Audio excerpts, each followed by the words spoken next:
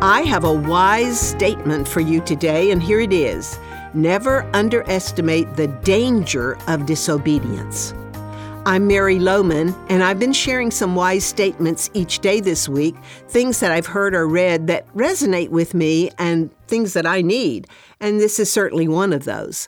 For those of us who are raising or have raised children, one of our continual challenges was to teach our children that obeying us was for their good, not to make their lives miserable, right?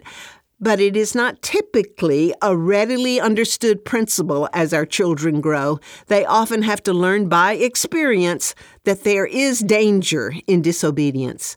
And how often does our God have to remind us as His children that there's great danger in store for us when we willfully disobey or disregard His principles?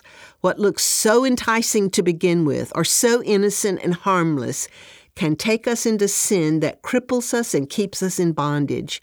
Here's the truth. Sin will take you farther than you want to go, keep you longer than you want to stay, and cost you more than you want to pay. You've heard it said that anything that is fun is either illegal, immoral, or fattening. Well, that is so not true.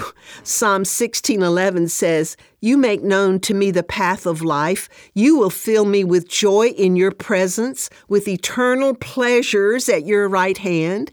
It's a lie from Satan that sin is fun and righteousness is boring.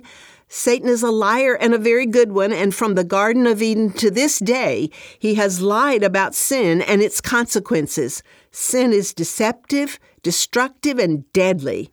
Yes, we have a forgiving God who's ready to forgive and restore us, but initial obedience is always better than asking for forgiveness later because the consequences of disobedience are still with you.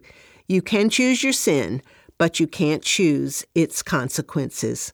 Proverbs 4 gives us really good advice. Above all else, guard your heart, for everything you do flows from it. Keep your mouth free of perversity. Keep corrupt talk far from your lips.